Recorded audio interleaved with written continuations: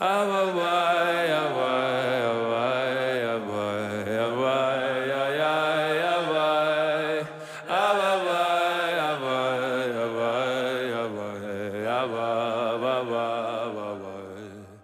listening to Inward with Rabbi Joey Rosenfeld on the Shefa Podcast Network. Join Rabbi Joey as he guides us through the world and major works of Kabbalah, Hasidic masters, and Jewish philosophy, shedding light on the inner life of the soul.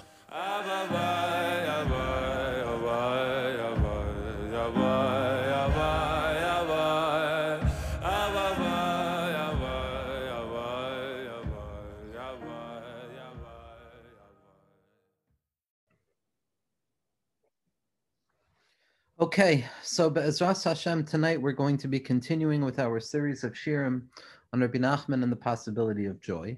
And we're going to be picking up from where we left off last week.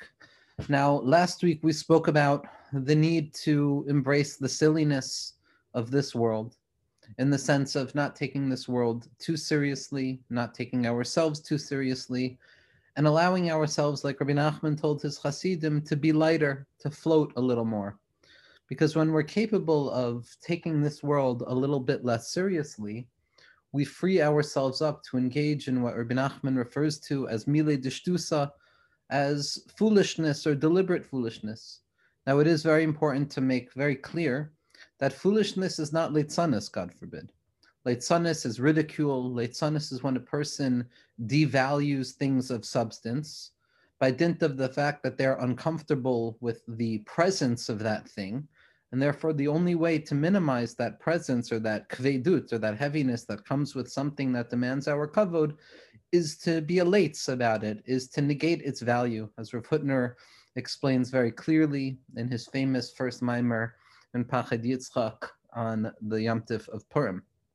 Now, Rabbi Nachman already warns us against this fine line between simcha, in spite of all things, irrational joy that's rooted in a holy abandonment of the mind, which embraces the foolishness and the silliness of this world, versus leitzanus. And ultimately, the whole shir tonight is going to be about being masbir, this nekuda. In one of the more famous sipurim, in the Sipurei Maisios Meshanim Kanmonios of the ancient tales, or the tales of ancient days, which Rabbi Nachman decided to bypass the mind and speak directly towards the heart to awaken our neshamos from that slumber of 70 years that we had fallen into, is the Maisa of the Chacham and the Tam. It's a Maisa of this engagement or an ongoing conversation, if you will, between two archetypal models of what it means to be a human being. And there are certain Meforshim who have pointed out that there are two elements of each and every person, like the Baal HaTanya describes in Sefer HaTanya, that we are split between a Nefesh HaBahamis and a Nefesh Alikus, a godly soul and an animalistic soul, or as Rav Soloveitchik points out, that each and every one of us has an Adam 1 and an Adam 2 within it, or as Rav Kook Sklusi Aganolinu pointed out, that he who said that I have a torn soul spoke very well, for there is no human being in existence who is not torn. Now, this duality of the self can also be read into Rabbi Nachman's story of the Chacham and the Tam, that we each have a Chacham in us and a Tam in us. Now, the Chacham of the story is the intellectual, the Talmud Chacham, the Lamdin, who grasps everything, who has a keen understanding of the inner workings of how things are and why things are. And not simply an encyclopedic knowledge that is all but meaningless, but rather a real depth of knowledge and iyun and understanding of things and how they work. And the Tam, on the other hand, is the simple individual, not a simple individual who has, God forbid, foreclosed on the value of knowledge, but rather, as Rabbi Nachman teaches us so often, tamimus and simplicity is a simplicity that exists after the end of the road of knowledge and logic. That once a person climbs the ladder towards intellectual prowess and the capacity of the human mind to grasp that which is in front of us through philosophical speculation, through thought experience, there is a step that a person takes where they are finally able to understand the secret of tamimus, the secret of simplicity, and to come to the apex of knowledge, which is the confrontation with that which is unknowable, reminding us that tachlis hayediyah shalei neda. And in the story of the Chacham and the Tam, which Be'ezras Hashem at a future date we'll be able to speak about at length, for Zocha to give shirim on the Sipuri Maisios themselves, anytime the Tam was engaged in anything, he was fully present. The Tam was not bothered by external circumstances in his life. We're told that the Tam was an impoverished shoe cobbler, somebody who worked on fixing shoes, on sewing shoes back together, on working on people's broken shoes, and he couldn't even do that job properly. And as a result, his family lived in an abject state of impoverishment. But when it came time for the Tam to eat, he would say to his wife, he would say, "Bring me the steak." And his wife would bring him stale bread, and he would say, "This is the most delicious steak I've eaten in my entire life." And he would say, "Bring me my wine." And she would bring him the lukewarm water that was out overnight. And he would say, "This is the most delicious wine I've ever tasted." And he would say, "Bring me my beautiful coat to pray in." And she would bring him his torn and tattered rags. And he would say, "Ah, this is how I should be dressed." And it's not that the Tam was playing around. It's not that the Tam was simply pretending, but rather the pretending of the Tam, like we spoke about, the Mile Dishtusa of the Tam, brought the Tam into that state of actually experiencing that which he was pretending to experience. That I've heard from the Talmidim of the Tzaddik and the Goner of Yitzchak Meyer Morgenstern Shlita, that when the Tam was eating that stale bread, he was mamish tasting steak. And when the Tam was drinking that plain water, he was mamish tasting yayin. That the avoida of the Tam, the avoida of this simplistic willingness to forego on that rational quest to understand and be clear about everything, when we give up on that, we open ourselves up to the expanses of the imagination, to the expanses of pretending that gives us the ability to taste that which we pretend in the moment of pretending. And anytime somebody would come over to the Tam, anytime somebody would come to discuss with the Tam his ways and his derech and avodas Hashem, the only thing the Tam would say is rak b'li leitzanos. The only prerequisite, the only condition that I hold dear is that if you approach me, do not approach me with leitzanos. Because leitzanos, the power of leitzanos, is the negation of kavod. It's making things meaningless. The abandonment of the seichel that the Tam is engaged in, the abandonment of rational thought that Rabbi Nachman demands of us for the sake of finding the possibility of joy within the world that is somewhat joyless, is not a devaluing of value. It's not claiming some postmodern idiom that nothing is meaningful anymore and therefore we have the right to make meaning where we so choose, but rather what Rabbi Nachman is revealing to us is that beyond Chachma, even above Chachma, above the quest of rationality, there exists the space of Keser. There exists the space of the irrational desire for HaKadosh Baruch Hu that is more true than rational logic. And so when the Tam pretends, and when the Tam pretends to be happy in spite of all of the reasons not to be happy, he's not being a lates. He's not pretending just like a fool. His act of pretending is something profoundly real. And the one thing that he warns against is leitzanos. So when we talk about the silliness of being, when we speak about the ability to cast away the laws that dictate our experiences based on the external feelings that we have, and a willingness to descend into that carved out space that is not truly a space within our own hearts, to choose how we would like to feel at that very given moment, and to allow our own self-certitude to be the anchor upon which our emotional states are rooted, Rabbi Nachman is not claiming to be a lates. Adarabah, Rabbi Nachman is saying this world is most serious, and therefore we have to be most serious about not being serious. And so we're not talking about leitzanos, God forbid, but rather we're talking about the capacity to laugh. Now, what we're going to look at in this week's shir is very similar to this Nakuda. It's very similar to the Nakuda of the Tam, and the ability of the Tam to create for himself an experience and an existence that, in spite of the fact that it's not true to the world outside of him, is true in his own mind. And ultimately, the truth of the Tam's own mind is sufficient enough to become the determining factor of the external truth of his life. In other words, by choosing to think in a certain way, the Tam was creating, so to speak, his own external reality. And this is the eitzah that we're going to look at tonight, because when it comes to confronting a world where marashchayra and difficulty, like we saw last week, is quite literally the most difficult avodah for a person to engage in. That when a person begova einayim, with open eyes, looks at the world and looks at themselves with a vulnerable honesty, for Rabbi Nachman, the natural impact, the natural result is to find a world that is painful, is to find a world where joy is difficult. And the entire purpose of these shirim is to uncover how is it possible for Rabbi Nachman to demand to be besimcha tamid, to be in a perpetual state of simcha, if on the other hand, on the previous page, Rabbi Nachman tells us that simcha is the most difficult thing to wrestle out of this world.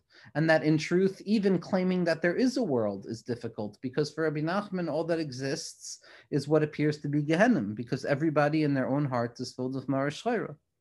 And so tonight, what we're going to see is another Eitzah, an Eitzah beyond the Milei D'Shtusa, and this is the Eitzah of being in control of our thoughts. And here we're going to have to really discern the delicate boundary between simplicity and complexity, because Rabbi Nassan has this remarkable linguistic or hermeneutical turn of phrase that he utilizes very often, where he says that the words of Rabbeinu are very deep. They're amuk ma'od, amuk mikol omuk, deep beyond depth.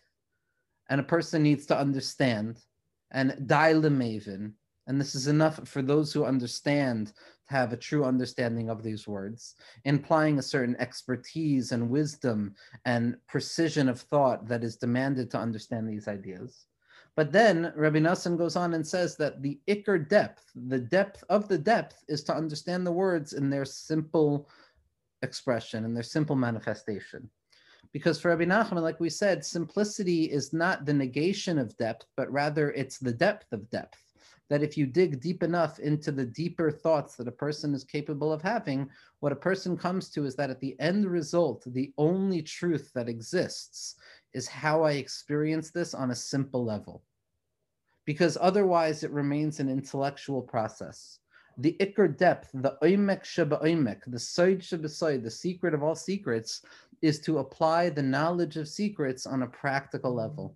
As the Vilna Gaon writes in his Perush on Mishlei, that the pshat and the sod are interconnected. They're two sides of the very same coin. And that if I can't draw the sod of the sod, the secret of the secret, into actual manifestation and actualization on a level of simplicity, then I am completely devoid of a true understanding of the secret. Because in truth, the secret is fully revealed in front of us. The deepest secret in the world is that there is no secret, because everything's a secret. That HaKadosh Baruch Hu's universe and the raw reality that we live with and we find ourselves in on a day-to-day basis is the place that we're meant to find HaKadosh Baruch Hu, is the very base medrash where we're meant to encounter God. And so on the one hand, the Eitzah that Rabbi Nachman is going to be showing us, collected from Makomos Meshunim, from different places in the writings of Rabbi Nachman, is the simplest of the simplest truths. But on the other hand, it's the deepest of the deepest truths. And a person has to live with that dialectical sway, not satisfy the dialectic, not move from complexity to simplicity and then simplicity to complexity as if they're two separate concepts, but rather to understand that the simplicity and the complexity are operating in unison in a simultaneous way. That the truth that Rabbi Nachman is being megala to us in terms of how to be besimcha in this world are both the deepest truths in the world and the simplest things to contemplate. And the ikar secret and the main secret is how to live our lives with this.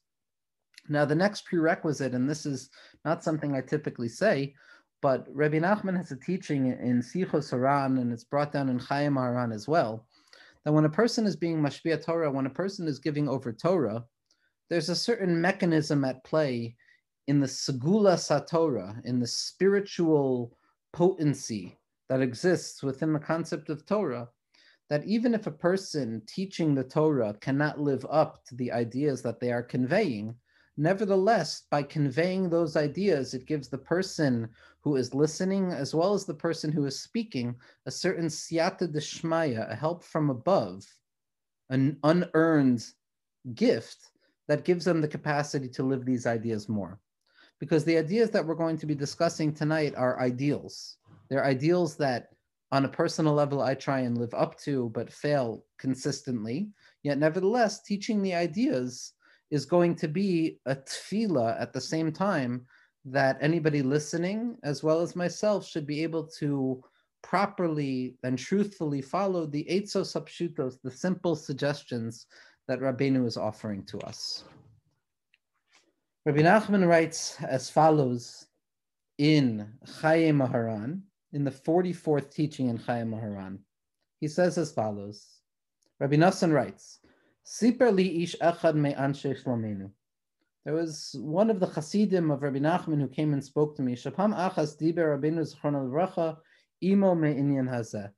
That once upon a time, Rabbi Nachman spent time speaking to an individual about the idea that the machshava, the thought of an individual, is biyad ha'adam letafsa biyado ula'atoisa kiritzano.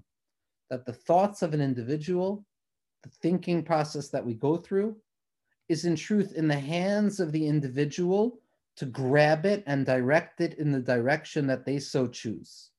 Ve'afilu kishenoite machshavta ludvarim acherim oy lehirhurim chas v'shalom.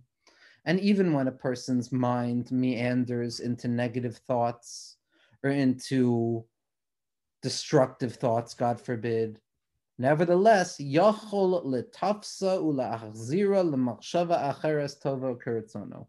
Nevertheless, the individual is capable of grabbing hold of that thought and forcing it to return to a positive and healthy thought. Very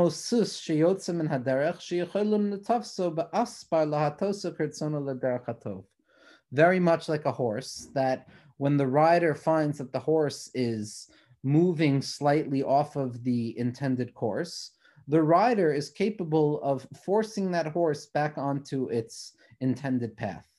Siperli ish echad, and one of the Hasidim who was discussing this with Rabbi Nachman said to Rabbi Nassan as follows, that Rabbi Nachman in truth described this at length, and he explained it a little bit more, because this is a teaching that's found explicitly in Likutei Maharan.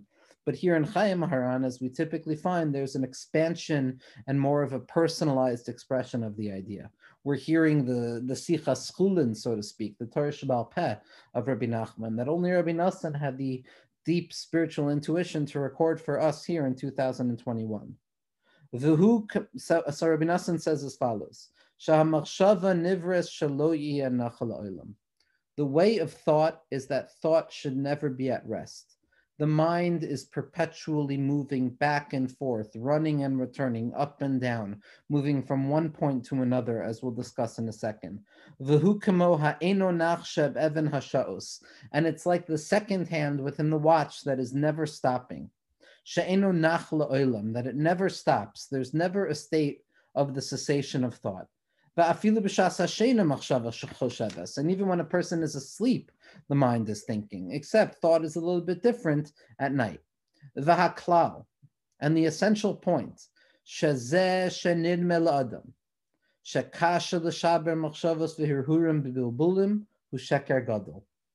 the reality that for so many of us it appears next to impossible to control our thoughts or to redirect our thoughts is a fallacy. It's a learned form of helplessness. Because in truth, the human being, the Baal Bechira, is always capable of redirecting their thoughts.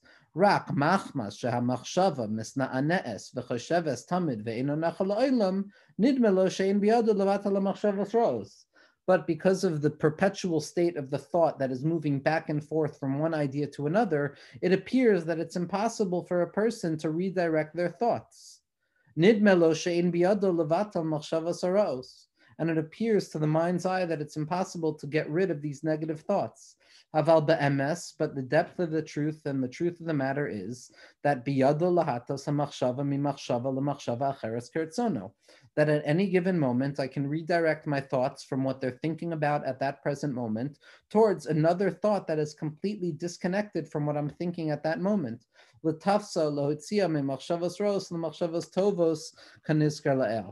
to redirect my thoughts from a state of negative thinking into a state of positive thinking. So this idea is the mafteach hagadol when it comes to trying to understand how to force ourselves into simcha. Because so often, and more often than not, the very thing that forces us to be sad or to encounter brokenness or marashchora is the perception that we have over our experiences.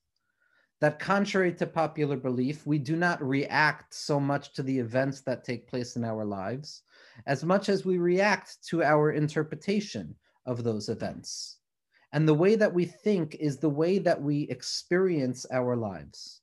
And because we've thought certain ways for so long, because we have been trained or we've convinced ourselves that what my mind is thinking at this moment is an absolute, and if my mind is thinking it, it must be true.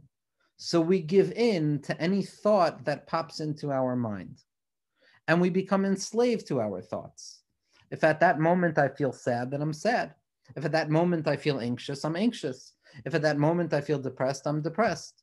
If at that moment I feel bored, I'm bored, and so on and so forth, with all of the infinite iterations of negative forms of thought. And we give into this, and we live enslaved to this form of thinking simply because our mind is thinking it, and we have been convinced over time, consciously and unconsciously, that what is thought is absolute, and we cannot redirect our thoughts. And what Rabbi Nachman is describing is that part of the reason for this is the perpetual nature of thought. Now, this is not simply a given. This took, obviously, Rabbi Nachman having a deep insight into the nature of his own thoughts to explain to us, because what is the mistaken belief is that thought is something that a person chooses to do, is here revealed to be a fallacy, that the mind is perpetually thinking. The human being is an Adam that is Choshev, which is why that Adam in Gematria is 45, and that's Chashav Ma. Machshava is the secret of that a human being is thinking, which is the same Gematria as Adam.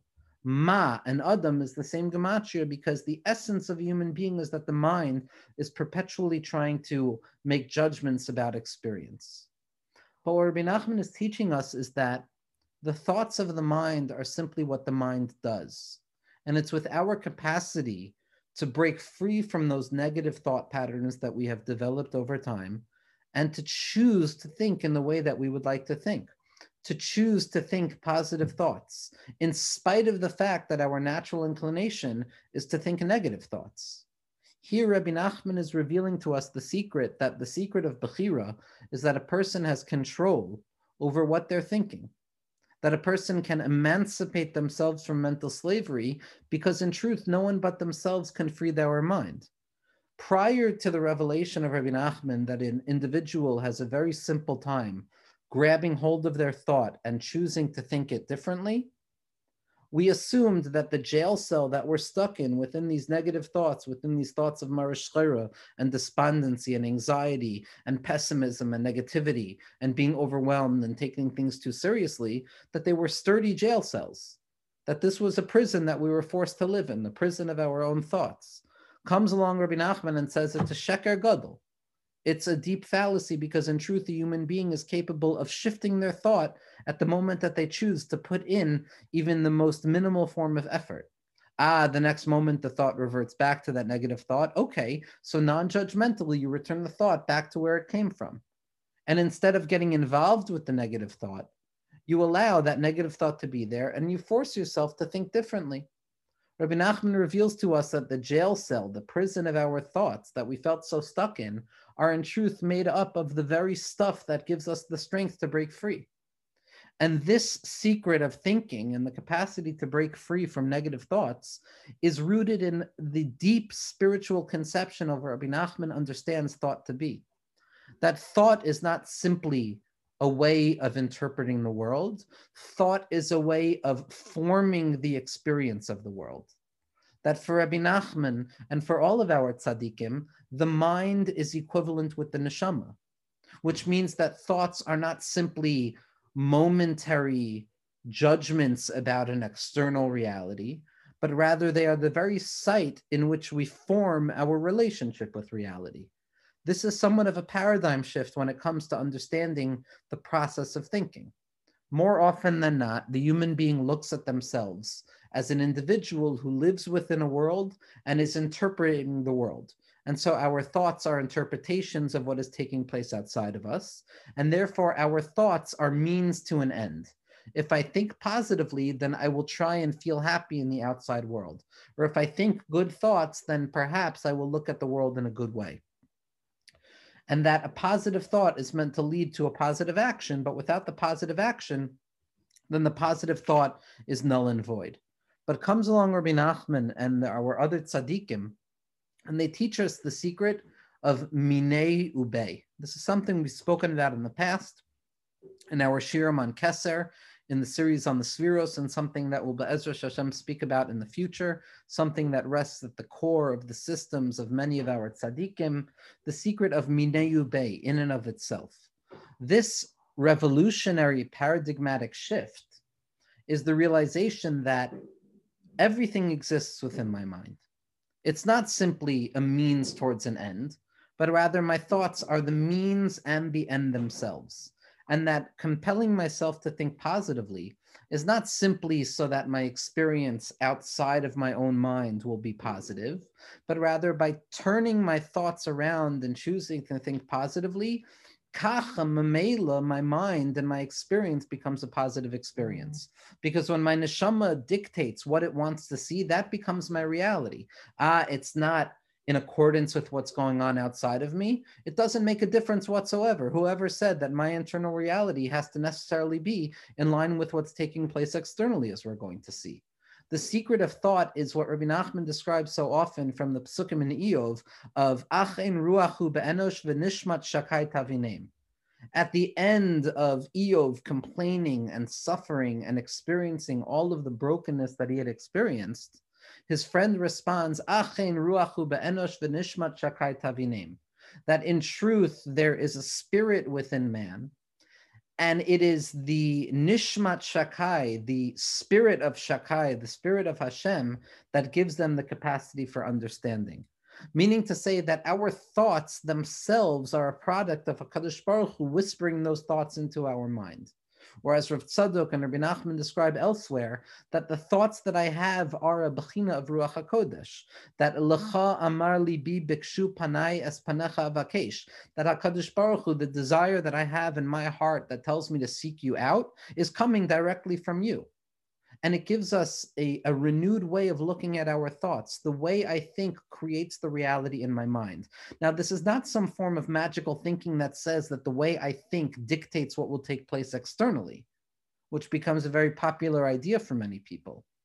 Because we don't have control over what takes place externally. The only thing we have control over is the way that we choose to think in the given moment. And what Rabbi Nachman is telling us is that the Iker Nakuda of Bechira is to redirect my thought into a positive thought. That the machshava is a kuma shlema, that each and every day brings with it its own forms of thought. And if I'm able to be matapel with those thoughts, I can transform my life into simcha. As the Arizal and other tzaddikim point out, that the word machshava, that the word machshava itself, thought itself, is the same letters as besimcha, implying that the prerequisite or the tool or the only tool that exists to truly open our minds up to unconditional joy is thought. Because if I choose to think that way, then ultimately that becomes my inner reality and my inner experience. Rabbi Nachman writes as follows in the 10th teaching in Likutei Maharan, Tinyana. So in the second volume of Likutei Maharan. He says as follows: Masha ha'olam rechokim me'Hashem yisbarach ve'enam miskaver melav yisbarach urak machma she'en lahem yishuv hadas ve'enam yashiv ma'atzmam. That the essential reason that a person feels distance from God in this world is simply because they haven't settled their mind properly, and that they don't take the time to settle their thoughts. Ve'ha'ikr, and the essential nekuda in avodas Hashem, is lehishtadel liyashiv atzmo hetiv, to take time to calm my thoughts, to be in control of my thoughts, to slow down my thinking. To ask myself, what is it that I'm trying to gain out of this world? Achda, says Rabbi Nachman, but a person has to know that through marishchayra, through despondency, through a tendency towards sadness, That takes away an individual's capacity to direct their mind in the path that they so choose. And therefore, it's very difficult to settle our mind. But through joy, through compelling myself to joy, I give myself the ability to redirect my mind in the way that I would like to direct it. Because the world of simcha, the world of bina, is the same world as freedom, like the pasuk says, that through joy I will redeem myself. I will leave that state of constriction. That through simcha, a person is transformed into a free person, and they have the capacity of leaving the exile of their thought, or emancipating themselves from that mental slavery. And therefore, when a person connects their mind to simcha and simcha to their mind, when a person chooses to think happily, when a person chooses to act like the Tam and say, I have what I need in spite of the fact that I don't have what I need, that I have enough in spite of the fact that I don't have enough, that I'm happy in spite of having no reason to be happy, at that point, their mind and their knowledge are freed. And they're no longer in the aspect of exile. And at that moment, the person has the freedom and the capacity to direct their mind in the direction that they so choose. Why? Because now their mind has become freed from exile. And it's only through exile that our mind cannot be settled. Like Chazal have told us that it's specifically the absent-mindedness, that shtusa de alma, that prevents us from ever finding satisfaction or settledness. So again, Rabbi Nachman is telling us another eitzah here. You want to know how to direct your mind. You want to know how to redirect your mind from negative thoughts, from the natural state of despondency that a person finds in this world. So a person has to compel themselves to joy. And it's only through compelling oneself to joy, through milei dishtusa, through not taking the world seriously, by caring a little bit less about what other people have to say, and living in my own self-contained chamber of happiness, that gives me the ability to continue thinking happy thoughts. Rabbi Nachman continues in a particularly profound teaching, and I have to admit that this is a teaching that I've learned before, but until I learned it last night, it's almost as if I'd never seen it before. They're secret Torahs, like they're secret levels that a person gets to uncover when they're learning the Sefer of Likutei Moharan well, or not well, but investing in the Sefer, that they're goodies. They're almost like hidden chambers that open up within the Sefer, and you realize that there's certain Torahs that have never properly been read before. Rabbi Nachman says as follows. So Rabbi Nachman here is going to describe the danger of not being in control of our thoughts, the danger of allowing our thoughts to dictate how we should feel, as opposed to dictating to our thoughts what we would like to feel. Rabbi Nachman says as follows.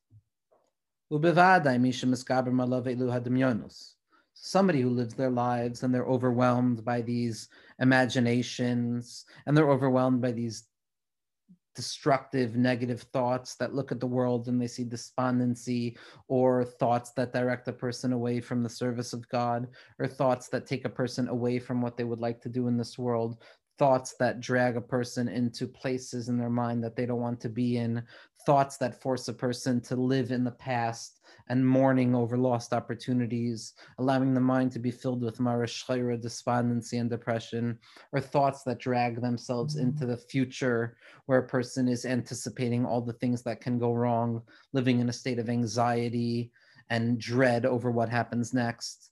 When a person gets stuck in these things, when you're involved in the thought, when you've already tried to grapple with that negative thought, you've almost already lost. And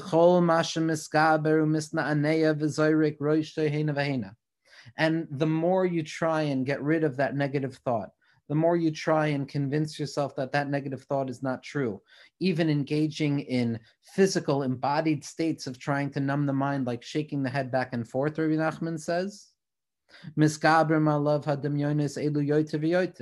those very thoughts themselves that we're trying to free ourselves from will strengthen themselves even more and more.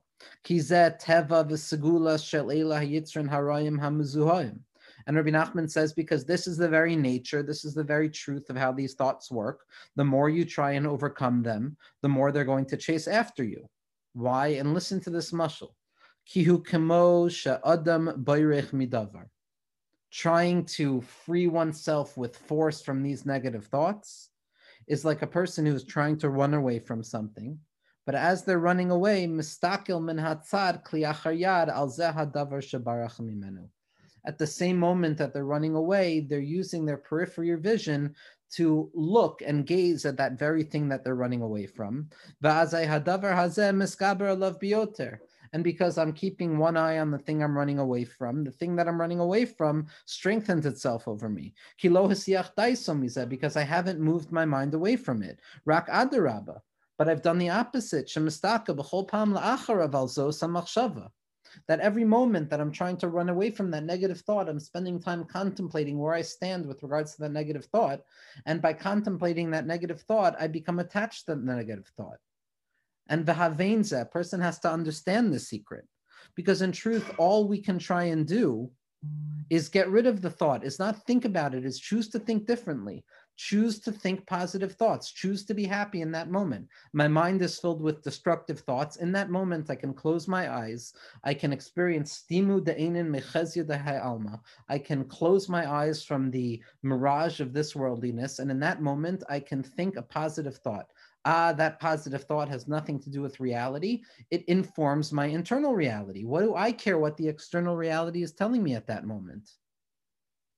Rabbi Nachman continues and he says that a person doesn't need, a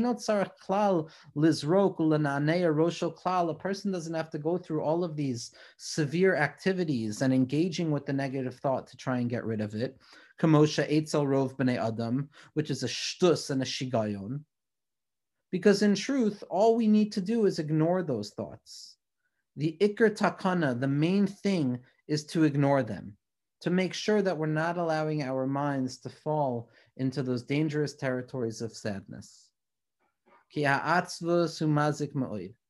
Because sadness is profoundly destructive. And the more we are stuck in those thoughts of despondency, which become even more entangled with us, the more we try and engage them, the thicker and thicker we are in the stuckness of our lives. But in truth, says Rabbi Nachman, what does a person have to do? Tzarich shelo lahashkiach aleihem klal. A person needs to ensure that we are not paying any attention to the negative thoughts, and that a person should reach a point of simply not caring that those negative thoughts are in front of them, and just continue doing your own thing, in your spiritual activities or in your mundane activities, and do not pay attention to them, do not give them value. Shamati, like I heard from a person who in the middle of their Shemona Esrei, they were stuck with a negative thought, and the more they tried to get rid of that negative thought, the more they got stuck in that negative thought. V'ya'etz lo chacham, and he came to a chacham. How do I get rid of this negative thought? How do I get rid of this inyan of avodah zarah that stands in my mind, this difficulty, this despondency, this hopelessness that stands in my mind anytime I open up my mouth to pray?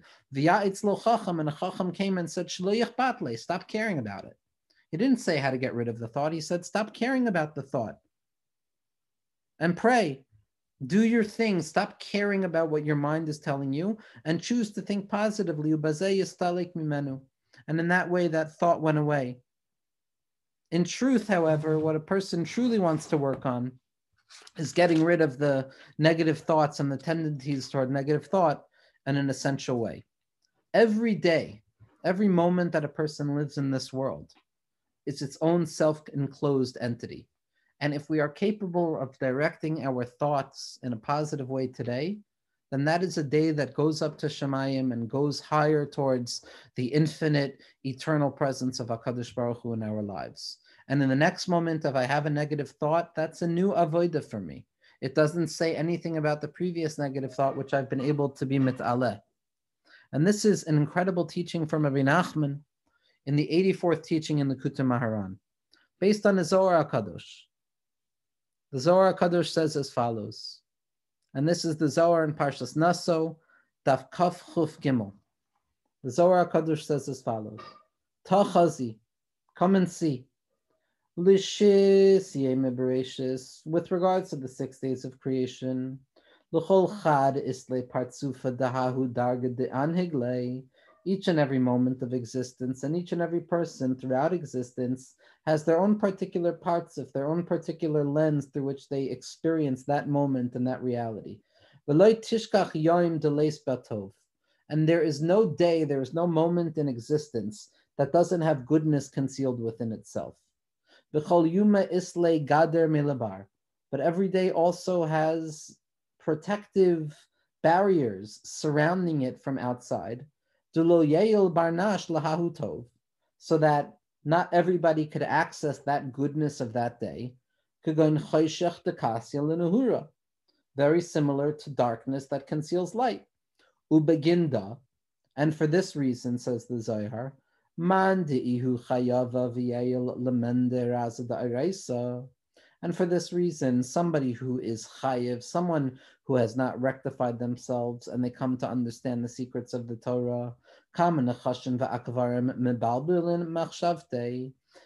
snakes and scorpions come along to be mebalbel their thoughts, to make their thoughts out of control, to create ruminations, that a person should not be able to access that place. But someone who is good, someone who experiences good, kol ilin netirin inun lemirma. All of these negative snakes and scorpions that push everyone else away are no longer bothering them. V'kategor nasa sanegor. And that negative thought, that prevention itself becomes the very site of our positive experience. V'yelen le'letav haganus. And we ascend into that concealed good. V'yemron, and they will say, Marana ha-barnash toiv v'tzadik v'yir boi la'ile kadmich. And we will announce that there's a good person who's coming to access these experiences. By choosing to think well, by choosing to think good, by understanding that our job in this world is to battle in our mind, is to first and foremost understand that those negative thoughts, the propensity towards thinking negative, is the most natural thing in the world. But our goal is to compel our thoughts into positivity. Rabbi Nachman says in numerous places that the goal of getting rid of negative thoughts and choosing to think positively is not simply so that I protect myself from all of the spiritual dangers that come about through negative thinking. It's not because I'm necessarily worried that my negative thinking is going to lead to negative speech and then negative action, God forbid. But the very sight of Bechira, the very sight of what it means to be a human being, is to engage in the rectifications of negative thoughts and to recognize that we have the freedom of choosing how to think. Rabbi Nachman goes on and says something remarkable. He says that the tikkun to a negative thought, that the very rectification of a negative thought is having that negative thought again, but compelling oneself not to think that way. Because the pain and the intensity and the mindful awareness that is demanded for a person to grab control of their thought is almost on a certain level more intense than the pleasure that they had experienced from that negative thought. That the goal is fixing the thought. That's all we're supposed to do. We're supposed to speak positively to ourselves. We're supposed to believe in the good of this world in spite of the appearances that say otherwise. This is what Rabbi Nachman is teaching us, that the freedom to find joy in this world exists within the very mind itself.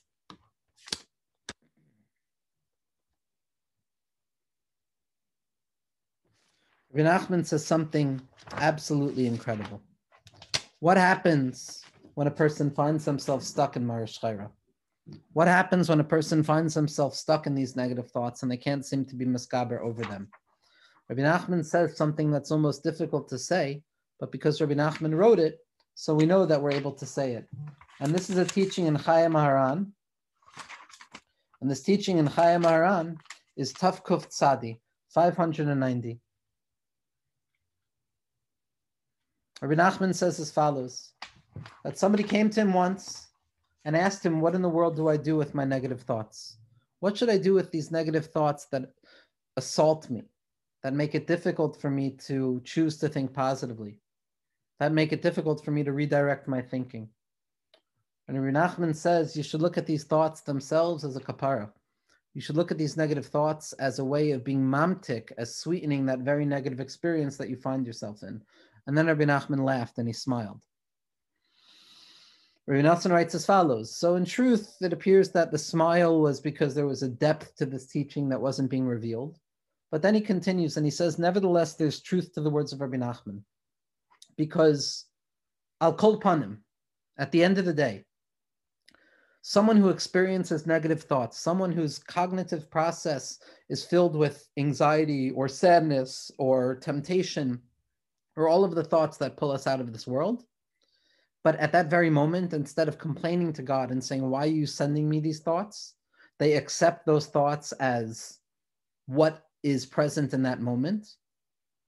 In that moment that they don't fight against Hashem, Yodea bevadei Hashem yisparach rotza lekarvu lekabel tfilaso. It's clear to that individual that in this very moment, these thoughts, these negative thoughts, are a reminder that HaKadosh Baruch Hu wants me to come closer to Him, except that these negative thoughts are preventing me. And the pain that I experience as a result of these thoughts, it's certainly possible by learning to accept our thought non-judgmentally, to say, well, that's an interesting thing that my mind wants me to go there. It's an interesting thing that instead of thinking about A, my mind wants me to think about the B through Z. But by accepting that and not fighting against it, in that moment, I recognize that I have the ability in my own mind to choose to think positively, because now I'm seeing these thoughts, these negative thoughts, as a positive message from HaKadosh Baruch Hu to come closer to Him. Similar to something that Rabbi Nachman brings down earlier, one of my favorite stories, that the Baal Shem Tov HaKadosh once lit his pipe with a candle that had a chash of being made out of non-kosher animal fat. And the Baal Shem Tov lit his pipe, and then he davened Shemona Esrei. And the entire Shemona Esrei, the Baal Shem Tov was losing his mind, so to speak, over the chash, over the suspicion that he may have been over an Isser. Now, it wasn't an Isser, but it would have been a Midas HaChasidus that the Baal Shem Tov HaKadosh didn't want to go against. And Rabbi Nachman writes in Tav Kuf Nun Beis and Chayei Moharan that after Shemona Esrei, what did the Baal Shem Tov do? The Baal Shem Tov was makabel upon himself to always light his lulka, to always light his pipe with that very candle that created that Marash Chayra for him in his Shemona Esrei.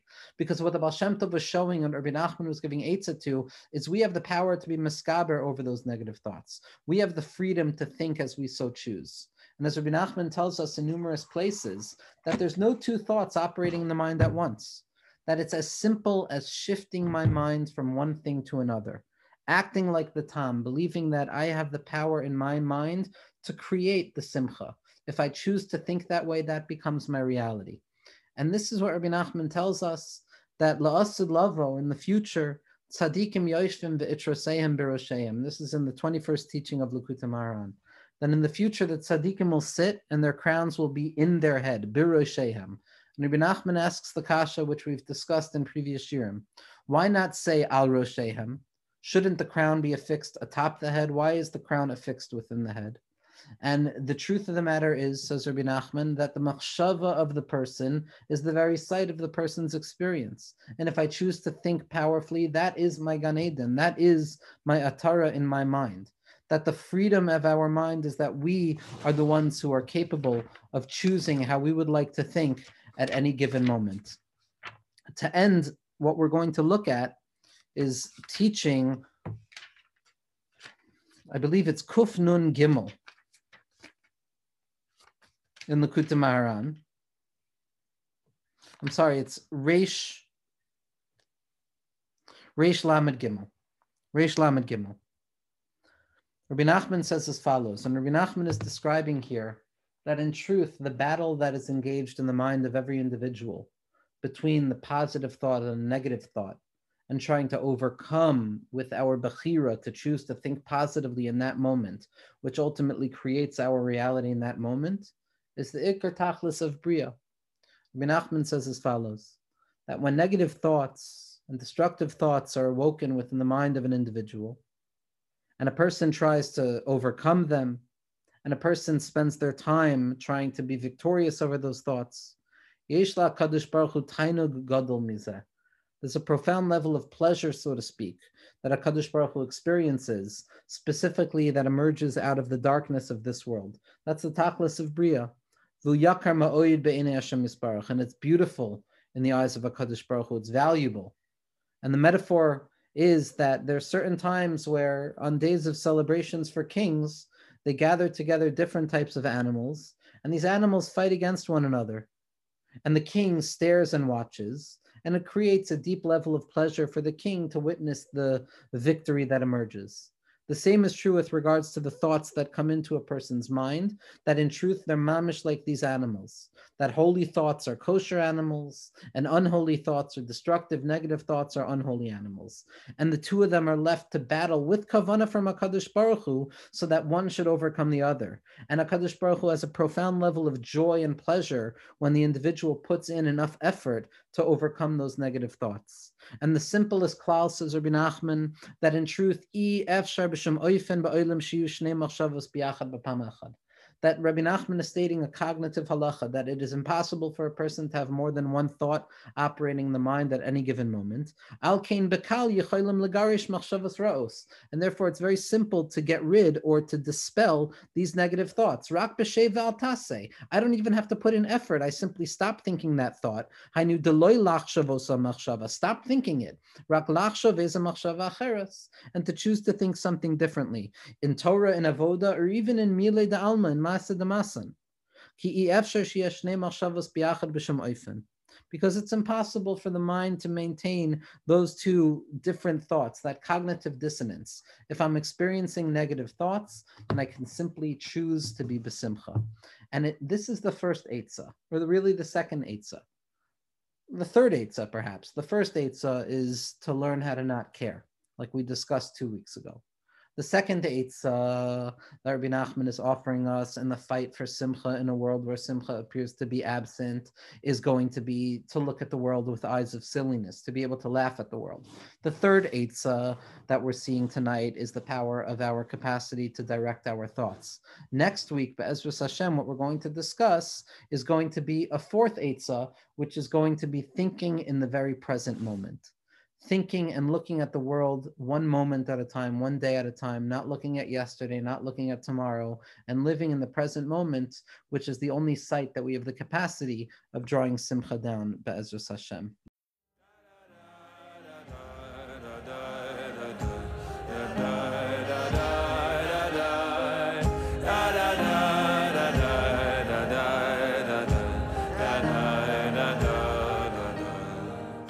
This podcast is supported in part from a grant from the Hadar Institute.